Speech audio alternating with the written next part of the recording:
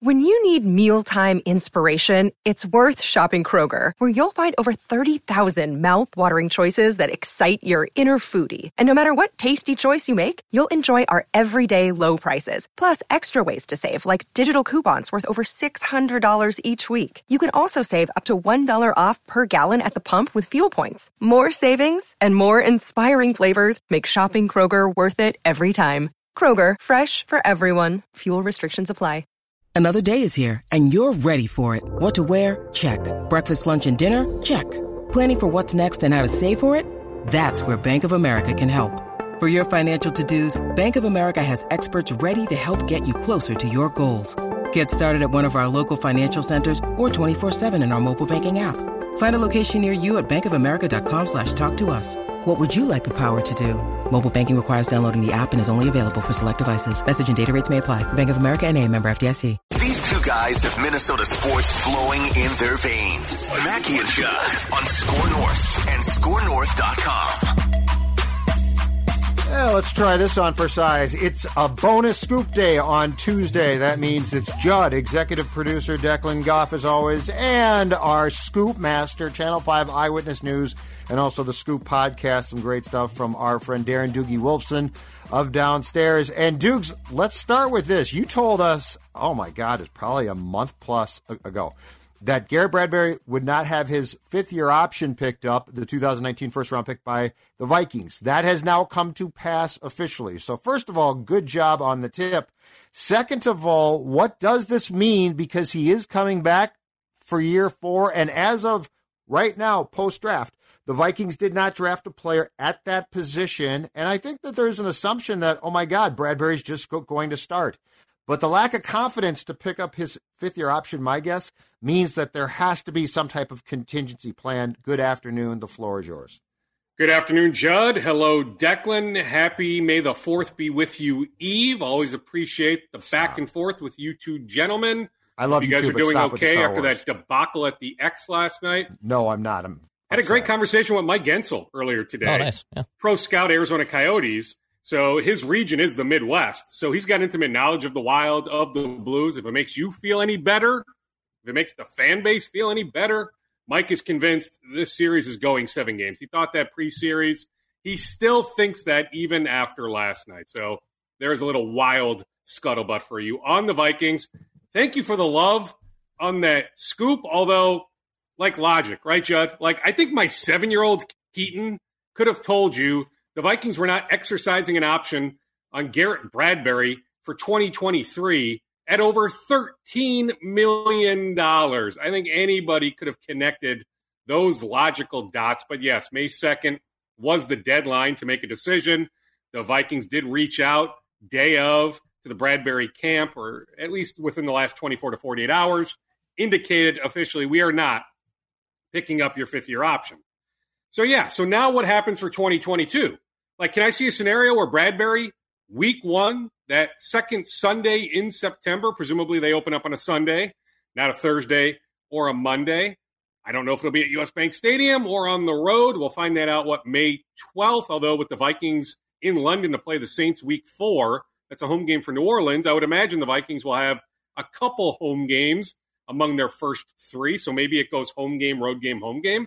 Doesn't matter, though, Judd, right?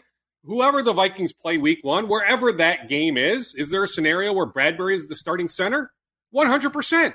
He absolutely can win the job in August, but there is going to be competition. To me, what I'm led to believe, Judd, anybody who suggests today Garrett Bradbury has been promised the starting job is off base. Like, that's just not the case. Now, the tentacles on that are Ed Ingram, third-round draft pick, LSU, interior offensive lineman. Played a little bit of center, correct me if I'm wrong, in Mobile at the Senior Bowl. Not at LSU, though. Played left guard, right guard. What about Ed Ingram getting some reps at center in the preseason, in training camp? As of now, Judd, I am told no, or at least it hasn't been communicated to Ed. That could change. Rookie minicamp is next week. Some teams go this week. The Vikings go next week. Maybe when he gets to Egan, maybe in person they communicate that. But as of now, it has not been communicated to Ed Ingram that he will compete at center. But Chris Reed will compete at center. Free agent addition, Indianapolis Colts. You look at him, I think a lot of us thought, you know what, let's make him the betting favorite to start at right guard. And ultimately, maybe he will be the starter week 1 at right guard. But he has been led to believe that he will get a chance to compete for the starting center job come training camp. So as of now, what I'm aware of is Bradbury and Reed and to be determined on Ingram to be the starting center week 1. So it could be, just to put the pieces of the puzzle together in an attempt to discern what the offensive line is going to be, it could be Bradbury and Reed battling in training camp at center, Ingram and Wyatt Davis at right guard. Does that sound like a possibility? Well, don't forget about Davis from Miami, then Austin, and I'll botch his last name, but he's from the Broncos. Remember, the Vikings' new offensive line coach came from Denver. I promise you, Austin S. I'll botch his last name, but Austin S. That was a sneaky under-the-radar free agent addition. Mm-hmm. Do not sleep on him having a chance. Okay. And certainly Davis played a lot of snaps in Miami, not particularly well, but that was more, correct me if I'm wrong, at tackle, not guard. So I think he will be in the mix. Yep. That felt so, more I like mean, I guess what we're looking move. at, probably. I agree on that, but I still think he'll be given a chance. But right now, if we had to handicap, okay, Darisaw, starting left tackle. Ezra Cleveland, starting left guard. Although, Judd, I'm telling you, coming out of Boise, he viewed himself as a tackle. I still think deep down, I don't know if he would ever volunteer this information on the record, but I do believe deep down he views himself as more a tackle, not a guard. But for right now, he was fine, maybe more than fine at left guard.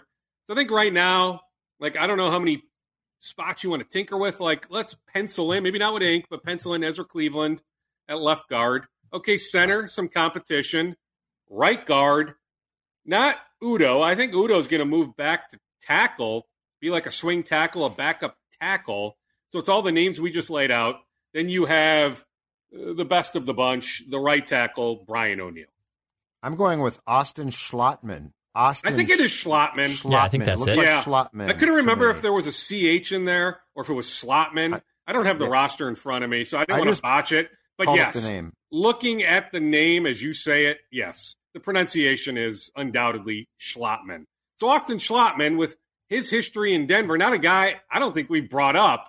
Maybe you've brought up on Purple Daily, but I don't think in this space we've brought him up since they signed him in March. But when you think about the new Vikings offensive line coach, his history with the Broncos, knowing Austin well, do not sleep on Austin at least having a chance. So the first draft with Kwesi Adolfo-Mensah running the show as the Vikings GM is done. Dukes, I believe the Vikings entered last Thursday with 8 picks in the 7 rounds. They end up with 10 picks, but more impressively, only 2 of those picks, both in the 6th round, were at the original positions they started Thursday with. So what can you tell us about a draft that in some ways put Rick Spielman to shame as far as movement? Kwesi made 6 trades by 12:08 on Saturday. So there were still a lot of picks. The draft did not conclude until around 5:30 on Saturday. By 12:08 on Saturday, with a ton of picks to go, Kwesi had already executed 6 trades. Now, you asked me last Tuesday in this space, okay, not that you were literally putting a gun to my head, but give me something. Give the audience something. Like, you're talking all over the place. I now need your prediction. I said, I see a trade back. I think that was the plan all along. You're not guaranteed the right offer or multiple offers to pick from, but I do think heading into last Thursday, Kwesi was always intent on moving down, especially after we knew that Derek Stingley Jr. was not going to be there at 12. Like, alternate world, if Stingley Jr. somehow doesn't go 3, he's on the board at 12, I'm positive the Vikings take him. Like, he was going to be the pick. The Vikings were not going to move down. They would have taken Stingley Jr. at 12. Kwesi admitted late Thursday, big fan of Jameson Williams, but they just weren't going Williams at that spot. We can debate, mistake or not, to pass on Kyle Hamilton, but they weren't taking Hamilton. They loved Lewis Cine. He wasn't the only guy, though, they were looking at 32. They were looking at Wyatt, the interior defensive lineman from Georgia. Also Elam, the cornerback from Florida.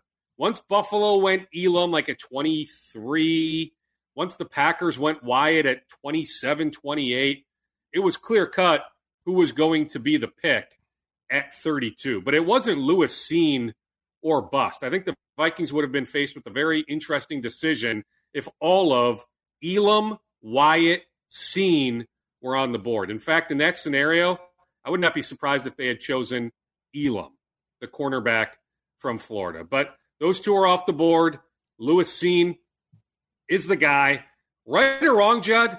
Because my intel is the Vikings were convinced, because the Packers did call, Chad Graff had that first from The Athletic. The Packers called late on Thursday and said, hey, here's our 2 second-round picks. We want that fifth-year option on Christian Watson. Give us 32. We'll give you our 2 second-round picks. Give us 32. Kwesi, from what I'm led to believe, was open-minded to such a suggestion. Others in the room, not so much. I don't know if, consensus won out, logic won out, but they decided, hey, we don't need to give the Packers the benefit of having that fifth-year option on this wide receiver they want. Let's stay at 32. Also because their intel, Judd, was the Tampa Bay Buccaneers, first pick on Friday, pick 33, were going to take Lewis Cine. Now, do I deep down think that was the case? Not necessarily. I do think the Buccaneers loved Logan Hall, the defensive lineman from Houston, the interior defensive lineman, all along. That if Cine and Hall were both on the board at pick 33, that it's very, very possible, maybe even very likely, that Tampa was still going to pick Hall. But it doesn't matter what I think. The Vikings legitimately thought Tampa at pick 33 was going to select Lewis Cine. That's why, in the end, they bypassed the Packers' offer, even though Kwesi was open-minded, bypassed the Packers' offer, stayed at 32, took a guy they really like. I do think they had a first-round grade on Lewis Cine. I don't get the sense they had more than 18-ish players with first-round grades. I'll get more clarity on Wednesday. I don't know if you'll be out at TCO Performance Center on Wednesday, but we'll get some information provided to us, some draft background on Wednesday. So maybe on Thursday I'll have a little bit more intel on that front.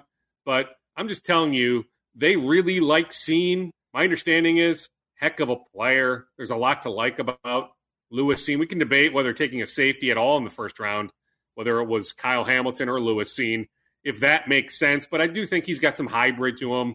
You can use him some different ways. But bottom line, they thought Cine was going 33 to Tampa, so they decided to stay at 32 to take him. As far as that pick goes as well, Dukes, did you hear any more scuttlebutt about other teams that the Vikings were talking to when it did come to trading down from 12? Yes, I know for a fact Dallas at 24 talked to the Vikings. I don't know how far those talks got. I tweeted that out on Thursday, that the Dallas Cowboys, who ended up not moving up, but that Dallas was definitely interested. If you also look at pick 13, there was a transaction there. Maybe Declan can look it up. I forget the teams involved. But the pick right after the Vikings, I mean, there were how many trades on Thursday night? 9? 8 or 9? Yeah, 9. Like, it was unreal how many trades. I know all these teams had multiple picks, so we thought there would be a good amount of trades, but I don't know if anybody foresaw 9 trades on Thursday night in the first round. But the team that moved up to 13, was it? Well, New Orleans moved up Philly. to 11 for Chris Olave. So Philly moved up to 13. So Philly, I can tell you, Judd, was interested in moving up to 12. They moved up to 13. They were interested in moving up to 12.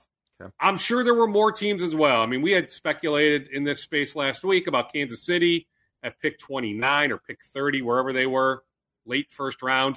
Clearly, Detroit had interest in moving up. But I know for sure Dallas and Philadelphia. Again, I'm sure there were more, but definitely Dallas, definitely Philadelphia. The Vikings did not try to move up from 32. I can give you that, too. That, in some correspondence with some team officials, non-Vikings officials, teams that were drafting in the 20s, I heard from 3 teams the Vikings did not engage them in trying to move up from 32. Hey, Dukes, from your folks, have you heard anything on what this current staff thinks of Mond? Because I'm curious that they didn't draft a QB, which doesn't shock me. Like, that's not a big surprise. But have you heard? Do they think that he is a viable player? Do they think he's, I'm sure that they've gone back and watched all of the practice tape and things like that. So they should have an idea at least about a skill set by now. And I'm curious if we know what direction they think that things might go with the Vikings' third-round pick in 2021. Well, I mean, I think it's more think, not know, but I think they view him as a guy who has a chance.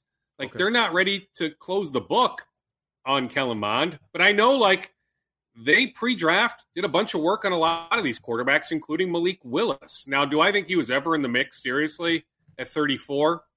I don't. They also passed on him later on. He didn't go until, 80-something, 86, something like Crazy. that, to Yes. Todd Downing and the Tennessee Titans. But there were some teams who actually thought heading into Friday, I mean, so much time just to, contemplate so many different scenarios Friday morning into afternoon, that there were actually some teams who thought the Vikings were actually going to take Willis at 34. But my sense is the Vikings never seriously considered taking Willis at 34, but definite fans at TCO Performance Center of Willis. Judd, put it this way. If you look at next year, the quarterback from Boston College, the quarterback from Miami of Florida, the quarterback from Kentucky, yes, of course, the quarterback from Alabama, yes, of course, the quarterback from Ohio State. Like next year, there are going to be 5, maybe 6 quarterbacks that go in the first round. I foresee the Vikings taking a quarterback very early next year. So right, awesome. We can go back and forth all we want on Kellen Mond.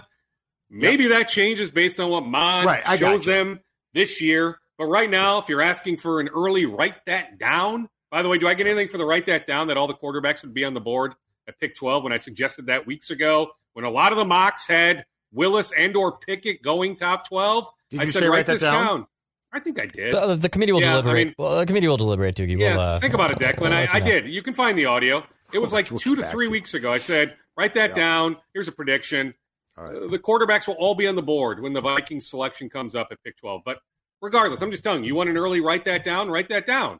The Vikings are going to target a quarterback very early next April. I'm telling you, there are so many good quarterbacks. I'm even leaving one out, but I know Boston College. I know Miami, Florida. I know Kentucky. I know Ohio State. So North I know Carolina? Alabama. But I know there's a 6th. There's a 6th that I'm leaving out. Carolina? Somebody like that. I don't think it's Carolina. But regardless, there are going to be a lot of quarterbacks that are first-round prospects next April. Gotcha. On to Wolves. As D'Angelo Russell played his last game as a Wolf after being benched late in Game 6 and having what I can consider to be a brutal series against the Memphis Grizzlies. Well, I mean, I think anybody with any sense whatsoever would tell you, Judd, he had a bad series. Dylan Brooks frustrated him mightily. D'Angelo Russell was brilliant in the regular season against Memphis. Dylan Brooks missed all those games in the regular season. Dylan Brooks had a lot to do with D'Angelo Russell missing a lot of shots. Then, I can't get out of my mind, Game 5, even after you puke all over yourself, blow a golden opportunity, you still have a chance at the end of that game. 20 seconds left. Dribble. Chris Finch should have used the timeout, although he ended up drawing up that great play where Anthony Edwards hit that 3 to tie it at 109 before Ja won it at the buzzer. But remember, 20 seconds left. D'Angelo Russell, dribble, takes like a fall-away shot, like a horrible shot. And I get it. Part of his game is making difficult shots. I actually think he might be a better shooter on difficult shots than he is on pretty open looks. Just the way it is with D'Angelo. But, the way that series was going, the way that particular game was going, why was D'Angelo dribble, then take a horrible shot with 20 seconds left? Who is the final decision maker? Will it be Sachin Gupta? Will Chris Finch get his way? Will it be Gupta? I firmly believe he will be very much in the mix, but that there is going to be a process here. That he is not being handed the keys to the front office. He is not being handed the title of president of operations. It may ultimately end up that way, but that's not the case right now. But whether it's Gupta, Elton Brand, Landry Fields, somebody else, I don't know as an expiring contract how you wouldn't shop him. If there's ever a time to trade him, because I can tell you, it's not like a lot of teams are knocking down the door to acquire D'Angelo Russell, but there is appeal in acquiring a guy on an expiring contract. That maybe you give the Wolves a contract with multiple years, 2 years left, 3 years left. So you get out from underneath a contract that maybe you don't want long-term. The Wolves then take on that money. The other thing we could see, Judd, is right now, the Wolves are on pace to have a good amount of cap space summer of 2023. That could you potentially just play this thing out? One scenario I for sure don't see is D'Angelo Russell getting the big money extension he wants. He is extension eligible this summer. I don't foresee any scenario, regardless of who is running the front office, where that human being gives D'Angelo Russell the big money he wants. He is eligible for an extension that would pay him in the vicinity of $40 million a year. No right-minded president of operations is giving D'Angelo Russell a contract that pays him that much. Here's the question, though, Judd. What if he was willing, and I don't know if he is, but what if he was willing to accept $25 to $27 million a year? Which isn't crazy. Like, if you look at his first 50 games, he was really good. He was their best clutch player. He deserves credit for a large part of their success in the regular season. He then fell off like the last 12 to 15-ish games and, was a no-show in the playoffs, was good in the Clippers playing game, but, he deserves some credit for the year he had. Total body of work. So, that's worth a good amount of money. So, what do you do if he says, I will take 3 years, $78 million, 3 years, $80 million? Right. Would you do that, or do you say, you know what, no, can't commit 3 years to this guy. He's just a different cat, a different breed. Not a bad guy, but just a different guy. Let's cut the cord, or at least let's just play out next year. Then we will welcome having all sorts of cap space summer of 2023. The playoffs made a big impression, Dukes, and that was not a to put it succinctly, winning performance. I can't get past that because I don't blame you. Because if this team wants to take the next step, that was not the next. There's already issues that I think can be, if not solved, put up with. I can't put up with that. Yeah, that's fair. That's to be benched. Plenty fair. I mean, these are some of the things that I was trying to lay out. Heck, when they acquired him, heck, last summer, even at the start of this year after some of his early success, there's a Twitter storm out there of, D'Angelo Russell, sicko fans, right? I mean, they're just, they're relentless. They think D'Angelo Russell is a combination of Magic Johnson, John Stockton, and Chris Paul. They think he can't do any wrong. So there is a crowd out there on social media that thinks he's the greatest player in the league. Judd, there's a reason why 7 years into his career, he's on his fourth team. Yes. Don't ever forget that. Right. Exactly. Just don't. Right? And anybody who thinks that Karl Anthony Towns would throw a bleep fit, would demand a trade, would be pissed off if they trade D'Angelo Russell, give me a bleeping break. Yeah, Ryan Saunders is his guy. Did he demand a trade after Ryan Saunders was fired? Absolutely not. Yep. Right? He still talks to KG. KG doesn't have a healthy opinion of the Wolves, more so Glenn Taylor, but he's not demanding a trade. Cat wants to win more than anything else. He sees the warts.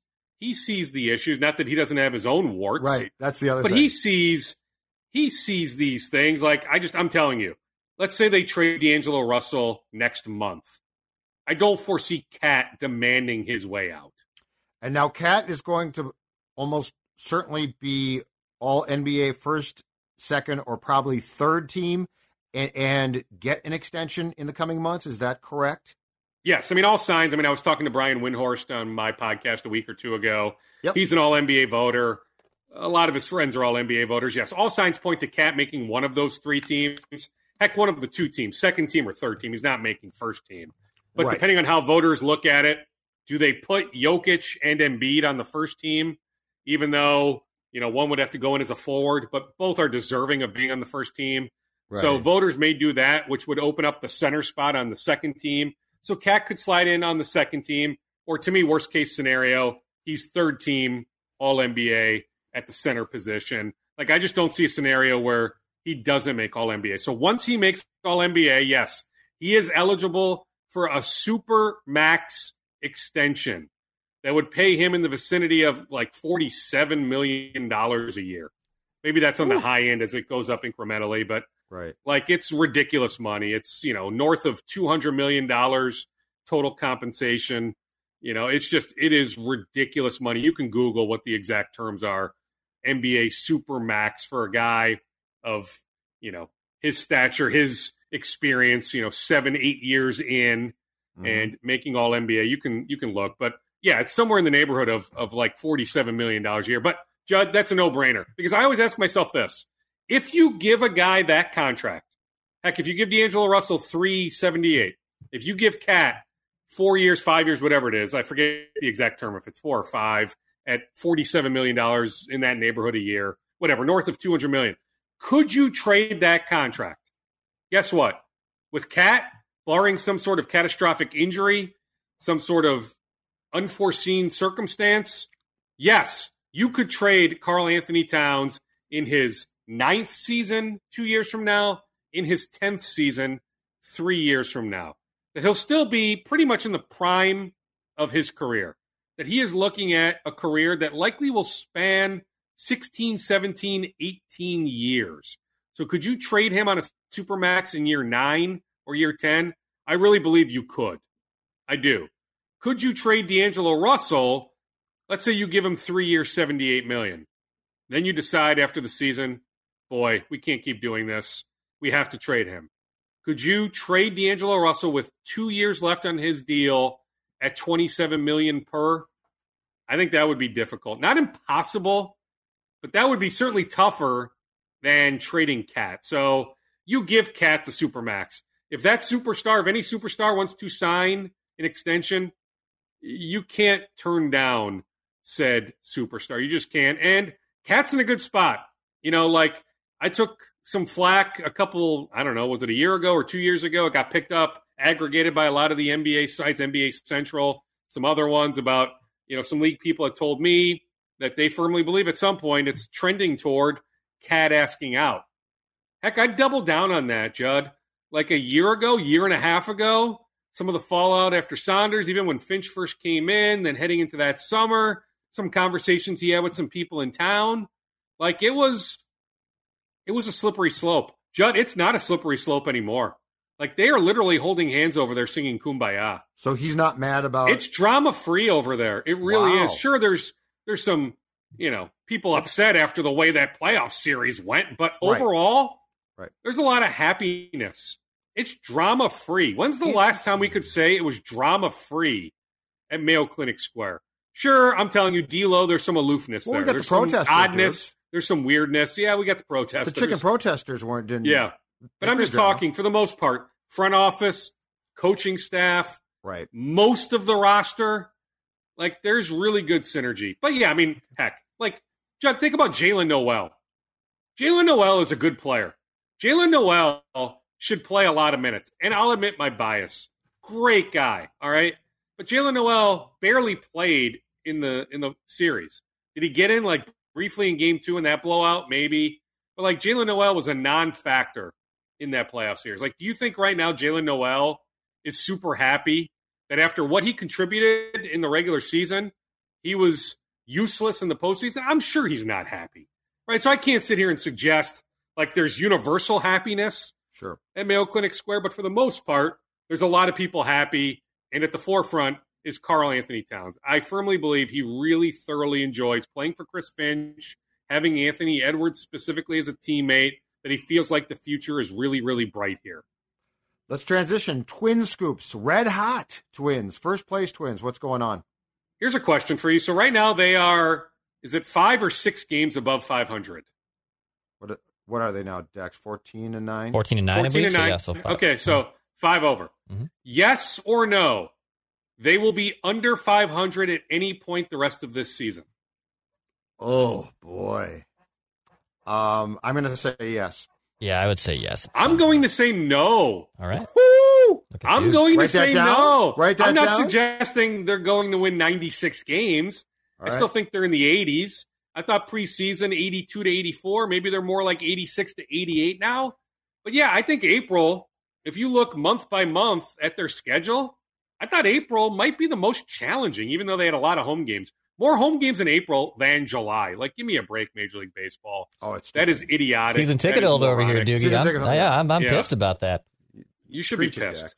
Like, and I get it. There's an All-Star break in July, but no way should the Twins have more home games in April than July. But like, April's schedule was pretty difficult. Now, if you want to argue some other month, fine, so be it. Maybe some teams pop up the rest of, this first half that maybe we look at August. Maybe right now August doesn't look super tough, but by July 4th, August does look super tough. But I just think April was a really challenging month, and they escaped in really good shape. They have 3 more games here with Baltimore. Would hope they win 2 of 3, if not all 3. So then all of a sudden they're, 6, maybe 7 games or 8 games above 500. So they would have to go on a pretty lengthy losing streak or lose, 7 out of 10, 9 out of 14, something like that. I just don't know if that is going to happen. So it's exciting times right now with the Twins, but we do wonder about Miguel Sano's knee. Will he undergo surgery? Will he not undergo surgery? The latest I have is from last night. Unfortunately, as we chat here at 12:30 on Tuesday, I don't have a today update. This is last night an update. That if he does undergo surgery, it's more choice, not necessity. That it's not necessary that he undergo surgery. But if he does undergo surgery, it's his choice just to clear some things up, get it going in the right direction as opposed to rehab. If he does undergo the surgery, it is not a season-ending surgery, that he would be back at some point. I wasn't given a firm timeline, but I don't think it would be mid to late August or September 1st. I think he would be back sooner than that. Then the question is, when he does come back, what the heck is his role? If you feel good about Arise at first base or Kirilloff is back up by that point playing some first base, heck, Jose Miranda played 33 games in St. Paul at first base. Jose Miranda, I know he started last night at third base, but Jose Miranda can play first base. So they have some options. So, I don't even know what Miguel Sano's role will look like once he is back, if he does undergo the surgery. And these are things his camp, those are things they're kicking around, contemplating. If he does undergo the surgery and he's out that much longer, how does his role change? Interesting. All right, sir. Final scoops. Wrap it up for us. Well, I saw a report on Twitter. I'm waiting for some text. In fact, I have one, but I won't multitask too much. But I guess it looks like the Lynx are bringing back Odyssey Sims. So the Lynx have their season opener on Friday. She's a good player. So, I want to see what the fallout is there. There has to be something else. I don't think they're just adding Odyssey Sims based on where they're at roster-wise, cap-wise. There's another move. If you bring in Sims, I foresee something else happening. So keep an eye on the Lynx in the coming days with the opener on Friday. Then what about name, image, likeness? Can we get away with that? Judd, it's pay for play. Let's call it pay for play. Yeah. It's not NIL. Stop calling it NIL. It's not NIL. I heard... Here, I'll throw this out there for you. So Kerwin Walton Jr. of Hopkins High School is in the portal, all right, after 2 years in North Carolina. Was really good as a freshman. Hubert Davis benched him for a large part of his sophomore year. I'm telling you, though, Kerwin Walton, with that work ethic, that talent, he can really help somebody at the high major level, okay? Sure. So I foresee him transferring to a high major school. But guess what? When he gets there, I think there's going to be, some company that ends up paying him really good money, right, with one of these deals. It's obviously not the university, but, somebody, a booster. It's what's been happening for years. Now it's just out in the open. And, he'll probably get a car deal. You saw the point guard from Kansas State end up in Miami for $400,000 a year on a 2-year deal. $400,000 a year. There's talk of this Pittsburgh wide receiver going to USC for 7 figures. This is where we were going. The NCAA is a complete joke. They've lost all control. And so I'll be in an event next Monday with Mark Coyle. I hope to be able to talk to him. I guess no guarantees, but I will be in an event. Bring your checkbook. Like, I need to find out what's going on with Minnesota, how this is all working. I will tell you this much, though. Dawson Garcia, Game 4, Wolves-Grizzlies, was seated courtside. Guess who he's sitting next to? Ben Johnson? No, not Ben Johnson. Marty Davis. Cambria's own. Even better. The Gophers need a Marty Davis, whether it's Marty Davis or somebody else. It can't be how about Doogie? A publicly traded company. It's got to be an individual with a huge checkbook. And the Gophers need to get on board. This is life now.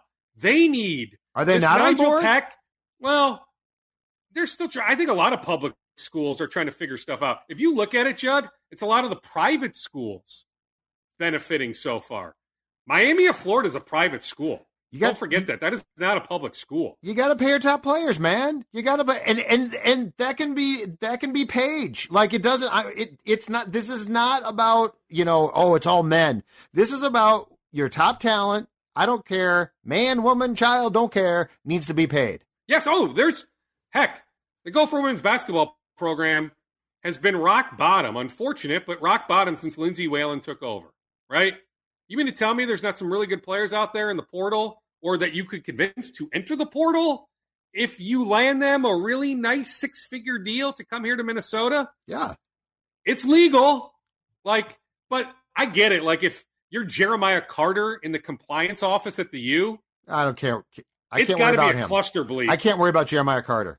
It has to be, but I'm just saying, Miami has it. Now I get it. Private school, public school. But, Minnesota needs to get on board. Maybe they are trying to get on board. It's just not out there much. I'll dig further. There's a larger story here to be told. Sure. But, whether it's Marty Davis or somebody else, I say we because I'm an alum, we need them or that person or persons to start getting big-time athletes here with these name, image, likeness deals. Or, I'm telling you, to me, it's pay for play. I don't want to call it name, image, likeness. I want to call it pay for play. But get somebody like Marty Davis on board. Let's bring in players that way. Awesome stuff, sir. We'll talk to you on Thursday. Thanks, dudes. Enjoy the Wild game tomorrow. Bye-bye.